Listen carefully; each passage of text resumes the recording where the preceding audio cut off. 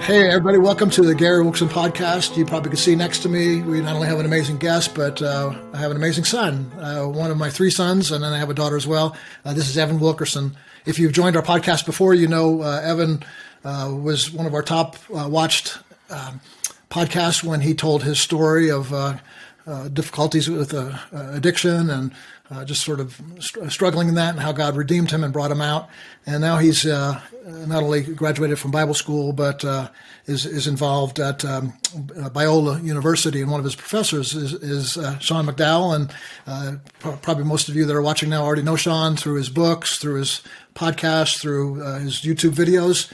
Sean, thank you for being with us today. We're really honored to have you as our guest. This is a treat. I'm just glad that Evan passed my class with a D-, but he passed. I'm kidding. Was it a D-? I thought it was an A+. You passed with flying colors and absolutely did fantastic. So thanks for having me on. I love seeing the father-son combo. It's just fantastic. So thank you. You're very welcome. Thanks for being here. We love watching, being us father and son. We love watching you and your father do some ministry together. My father was a pastor and minister as well, and so we used to travel to pastors' conferences together. We were in like 70 different countries together. So wow. The whole next gen thing of passing the baton is really important to us. So thank you for your faithfulness. Maybe some other time you have a little bit more time, we can go into the father and son relationship. But today we really wanted to talk about the impact we can have on next gen, on Gen Z, kind of not only ministering to them, but starting off is kind of getting an idea of the worldview today. Really, where is the mindset of like a high school or college, university student today? It used to be, and maybe it still is, you'd hear this thing of I'm spiritual but not religious. Is that still in place today, or would it be more like I'm a pagan, agnostic, or atheist? Which would be more common worldview, if there is one such thing? I think this generation would say largely that they're open to spiritual things. They probably would still resist religion, partly because that has more of a specific label. And this is a generation that's been told, define yourself, express yourself, be true to yourself. But there's still a spiritual yearning in this generation. In one sense, there will be in every generation, because we are made in the image of God to know him and relate to him. But certainly in some cultures, that's more extinguished than other cultures. But yes, that moniker exists. One thing that fascinated me is in the recent Barna study that came out on Gen Z, they said that 46%, it was 46 to 47% of Gen Zers said they are open to evidence for believing things about God and spiritual issues.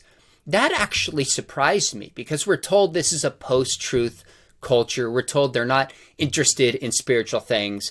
And this is definitely not a generation that wakes up in the morning and says, I got to find God. Let me do research. Give me the evidence. They're much more distracted with schoolwork and prom and all the demands of social media.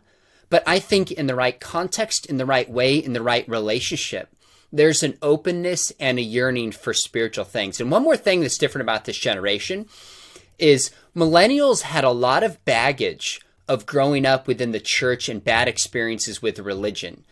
That has been mitigated somewhat with Gen Z. According to the latest Barna study, they're saying that this generation is more of a blank slate as a whole than previous generations. Now, the downside is there's more voices speaking into this generation than ever before. But I think it gives us a unique opportunity as the church as well.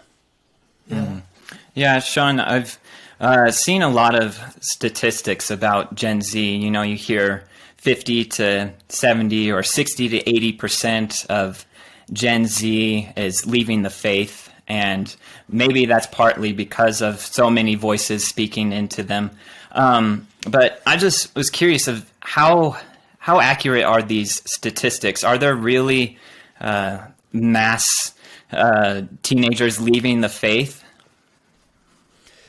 So a lot of these statistics, as far as I was aware, really started hitting with millennials. And you'd hear 60, 70, 80, 90% have abandoned their faith. And I heard these from trustworthy sources, so probably repeated them more times than I should have without doing my homework initially. We're talking a decade ago, maybe 15 years ago when this data was coming out of millennials. So I wrote a book with J. Warner Wallace, who is a detective. And it's called So the Next Generation Will Know. And one chapter is, since he's a detective, I was like, Jim, you track down every source we can find about whether students are leaving the faith and why. And we compile it all in one chapter. And there's no one better to do this than a detective that can track it down. And here's what I would say. I'd say, yes, there is concern of kids leaving the faith. I hesitate to put a stat on it because it's hard to really know how many are really in the faith, how many are leaving just the church, and how many were Christians and genuinely are saying, I'm no longer a Christian anymore. That's hard to know. But what I think a fair thing to say is we are seeing a significant exodus in two areas. Number one, younger people defining and describing themselves as Christians. They're more and more imbibed with a secular worldview that shapes how they think all areas of life. And that's true for many who call themselves Christians. Second, we're seeing a lot of young people leave Christian families and leave Christian churches. Whether they were ever believers or not, I don't really know the answer to that. But there's enough data that says kids in Christian homes, in Christian churches, grow up and don't want to describe themselves that way anymore. Now, some of them still would pray. Some still consider themselves spiritual. Some might even say they're Christians, but they leave the faith that they were raised in. And the question has been for a while, will they come back? And I've just seen some recent data that is questioning that they are going to come back in their 30s and into their 40s, when typically people who leave the church come back because they have kids and think about raising their kids morally, starting to ask the question, are they coming back like previous generations? And I'm not going to say they're not, but I've seen enough data to make me wonder if they will and think that they won't come back in the same numbers as previous generations. I love how hopeful you are. I think that's really good news that you're in the middle of all this stuff and you're still living in hope. That's exciting for me because you obviously have your pulse on the Gen Z a whole lot more than I would at my age. Sean, is it okay we just kind of do a little shotgun format here? I'll throw out some names of some things apologetics might be interested in as they're approaching ministry to Gen Z. First one being like evolution, science. Is that still an obstacle in this generation? Or I know it used to be, you'd study apologetics, it would be a whole lot about evolution. Is that still an issue today? Or if so, how large? I would say yes, but even broader. When, again, you look at the Barna study, and my experience would say one of the big questions that both Christians and non-Christians raise about their faith, and those that often hijack the faith, one of the top 4 or 5 are the intersection between science and faith. So it's not like there's a huge debate about the age of the earth with this generation that there was in the past, although that's a piece of it. It's not just about evolution. It's also like climate change and the vaccines. It's this larger question of, can we listen to science and still be a Christian? And what does that mean? Yeah. What about politics? Is that, it seems like things are, if you believe the press, it seems like almost everybody under 30 is a Marxist now. I'm not sure. I think that might be an overstatement, but do you find that kind of influence politically taking place today? Well, 2 things politically. Number one, some of those stats about millennials and Gen Zers all being Marxists or socialists is overstated, but there are higher numbers of Gen Zers who are more favorable to socialism and Marxism than all previous generations. So we are seeing a trend moving that direction. I forget the stats off the top of my head, but it's enough to give pause and say we are seeing a positive trend here. And there's reasons for that. There's no memory of the Cold War. There's certain rock star politicians that are putting a positive face on socialism. Socialism sounds positive. This generation is told be in favor of social justice and socialism. I want to be social. I want to care about the poor. There's a lot of reasons why we're seeing this. So we need not say all Gen Zers and millennials are Marxists and socialists, but we're definitely seeing a positive trend being more favorable towards that. Now, the one area that concerns me is I'm seeing more and more young people, both millennials and Gen Zers, who are turned off by the way Christians and evangelicals talk about politics. So the way you have to be a Republican to be a Christian and vote a certain way, or you don't belong here. Now, in saying that, I think there is a narrative from the wider culture to demonize evangelicals and cast a certain narrative because they don't like the issues that evangelicals hold to. So that's a piece of it. But I do hear a lot of young people say to me, gosh, this is way too political. You're not thinking about this more broadly, and it's a turnoff. That's at least something we should pay attention to and be on our radar, how we talk about politics, how we approach it, and how we integrate our faith and politics together. Wow, that's a great answer. Yeah, that's good. I love that. Would you say the same thing's true? You wrote a book called Same-Sex Marriage. Is that the right title? I did. So, would you say the same thing about politics as sexuality? How Christians approach sexuality might be a turnoff somewhat to the culture. So I wrote Same-Sex Marriage 2014, the year before the Supreme Court ruling in 2015 with Obergefell, seeing the writing on the wall.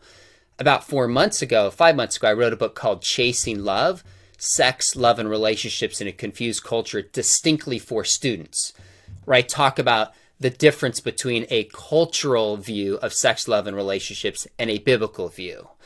And what I found is there's a lot of young people who, at least in two things, either the perceived hatred or bigotry or intolerance of the church towards the gay community, or genuine experiences within the church of not seeing their friends with same-sex attraction or transgender treated the way that they think they should be treated and loved, as a turnoff towards the faith. So that is a leading narrative I hear a lot. Now, what's hard to decipher for me is how much have people bought a view of love and identity and freedom from the culture and then castigate the scriptures for not embracing that view of love. That's one view. Or those who understand the biblical view and why just don't see the church taking that view and graciously loving their LGBTQ friends. It's hard to know exactly what is going on there. I look at some people and I think, if we're going to hold the view that Jesus held, no matter how gracious and loving we are, you're going to think we're bigoted, hateful, and intolerant. There's nothing I can do about that segment of people because I'm not going to compromise what Jesus taught about sex, love, and relationships. But I think there's a generation that has so bought certain secular ideas about this inside and outside the church that they look at biblical teaching, and there's many Christians who aren't loving their neighbors the way they should, who aren't teaching the why behind the what, and it's a turnoff to biblical ideas and the biblical faith to them. Oh, that's good. The last one, then I'll give Evan some time here for questions as well. In the field of education, whether, how do you feel you're a father, right? You have kids? Yeah, 3 kids. Yeah. How do you feel about education, public school education today? What's happening in the university level as well? It seems to be you can almost say anything except truths about God or Christ. Talk to us a little bit about what your take on in this generation or Gen Z for when it comes to education, and maybe touch on homeschooling if you want to. What your thoughts are on that? So in fall 2019, the state of California, where I live, launched entirely new sexual health standards. I read all of it. So this is the fall before COVID hit, 5 months later, 6 months later, whatever. They launched this. And I've done a blog on this, and I reviewed it, did a podcast on this if somebody wants to hear the take on it. And essentially from kindergarten all the way up through high school, with a secular view of diversity, inclusion, and openness, is being pushed through public schools for students to adopt this. The books they read, the lessons they have, the posters in the hall, including lessons on, if your parents are not affirming, here's how you can get them on board. So in other words, the state of California is going to use kids to get to their parents to get them to adopt an affirming view on LGBTQ identity and relationships. To me, it's absolutely wrong and intolerant and not open and not inclusive of people in California and beyond who hold different views. Now, you fast forward into spring 2020 when COVID hits, and then you have a lot of the George Floyd riots and BLM explodes. Then we've seen all of this diversity push as well. That gives me serious pause about what is being pushed in public schools. Not that I'm against diversity. Hopefully that's obvious that I'm not. The Bible praises people of all ethnicity and background and race and love for all because they're made in the image of God. But we're talking about a view of diversity that is very different than a biblical view. And it's being pushed in public schools in California and beyond. So what do parents do? 3 options. Number 1, if you send your kid to a public school, and some people don't have other options, what I would do is I do 2 things. I'd start early and I'd be engaged, teaching my son or daughter how to think Christianly, reading books with them, listening to podcasts with them, having conversations with them, sending them to student events. And second, I would be very involved in the school and build relationships with key people so I know exactly what's going on in this public school and find other like-minded parents and partner with them. We send our kids to a private school. My wife teaches there full-time. I teach part-time basically to pay for my kids' tuition, basically covers it. But it's a good private Christian school. One thing we've learned is all Christian schools are not equal. Don't just assume that because it's a Christian school, they're not teaching some of these things. And don't assume that the quality of education is the same. We have a great Bible teaching Christian school, and my wife and I are happy to sacrifice to send our kids there. Homeschooling is also a great option. I realize everybody can't do that, but homeschooling is a third excellent option for parents who feel equipped and are able to do this to train up their kids. Yeah, okay. That's really good, Sean. Yeah, thank you for that. So I was wondering, too, on the broader scale of training up Gen Z, so not just our children. You know, I have a 1-year-old, and so sometimes I see the false ideas in the culture, and it does make me just want to shelter her, but I know that that's maybe not the best approach. Maybe we need to expose them to some false ideas and help them navigate the culture a little bit better. Could you speak a little bit about how we can help the next generation and our kids not shelter them, but navigate these false ideas and all of these other worldviews? That is a very natural parent human response to see all just the danger and filth in our culture and want to just protect our kids.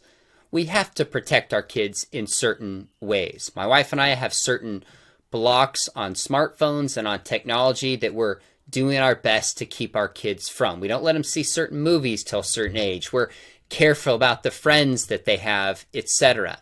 But the bottom line is, especially with smartphones, we cannot keep our kids from non-Christian ideas, from seeing things and hearing things we wish we didn't have to have them hear. My 8-year-old son recently driving the back of the car is like, "Dad, what's abortion?" I'm like, okay, he's 8.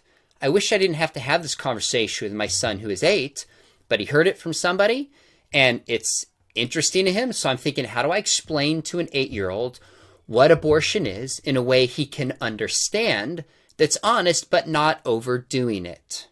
So I simply said, "Son, sometimes there's women who are pregnant for different reasons, decide they don't want to keep the unborn baby inside of them." "Well, Dad, why would they do that?" And I did my best to have a gracious but truthful conversation with him. Now, instead of just keeping our kids from this, let me frame it differently. I think we should inoculate our kids to culture. Now, I think that idea of inoculation, like giving somebody a vaccine, in a sense, as far as I understand, I'm not a doctor, is you get like a watered down or tweaked version of the virus or the disease that helps your body produce antibodies so it can resist the full disease. In other words, a small protected dose helps create greater defense and immunity. That's how I look at it with my kids. So 2 examples. We were at a park a few years ago. My son was walking by and there was a big stand for Jehovah's Witnesses. And I was there with a friend of mine, and both our kids were like, "What's this?" They walked over with interest. And the pastor was kind of like shying his kid away, which I understand. I said, "Scotty, pick it up." And he's like, the pastor was like, "Why would you do that?" And I said, and he came back, I'm like, "Look, my son is interested in this. He wants the material. I'm not afraid of JW ideas. This gives me a chance to talk to my son. Is Jesus Michael the Archangel? Is salvation by works? Or is Jesus God and salvation is by faith?" I'm going to use his interest as an opportunity to try to give him some immunity and not be afraid of other ideas and be afraid of engaging other people. Second example, my son wanted to see the movie Bohemian Rhapsody a couple years ago when it came out. At the time, I think he was 14. The movie is PG-13. I looked at it, I was like, I know there's some ideas I don't love in this, but he's 13, wants to see it. I said, "Buddy, I'll take you and another of your friend whose parents approve it. I'll buy popcorn, pay for the whole thing if when we come back, we just sit down and talk about it at the dinner table." And we did. I asked him, "Hey, what'd you like about the movie? What was your favorite scene? What do you think the main idea of the movie was? As Christians, what can we praise in this movie?" And then I said, "Are there any parts of this movie that gave you pause? Are there any times you felt being preached at? Any times you felt they were advancing an idea that's not Christian?" And we simply talked about it. So rather than keeping our kids entirely away from secular ideas, let's try to immune them appropriately. That's really good. Yeah, thank you. Thank you, Sean. Appreciate that so much, and I really love you being here today. What's the best way if people want to get more information about you and your ministry? Where would you direct them? Sure. Probably my website would be the easiest, which is just seanmcdowell.org. And I have a link. I have a YouTube channel where I do a ton of worldview, apologetics, stuff for parents. I'm actually on TikTok because that's where students are. I'm on Twitter. I'm on Instagram. And frankly, my whole philosophy is I want to give people value. I don't want to waste their time.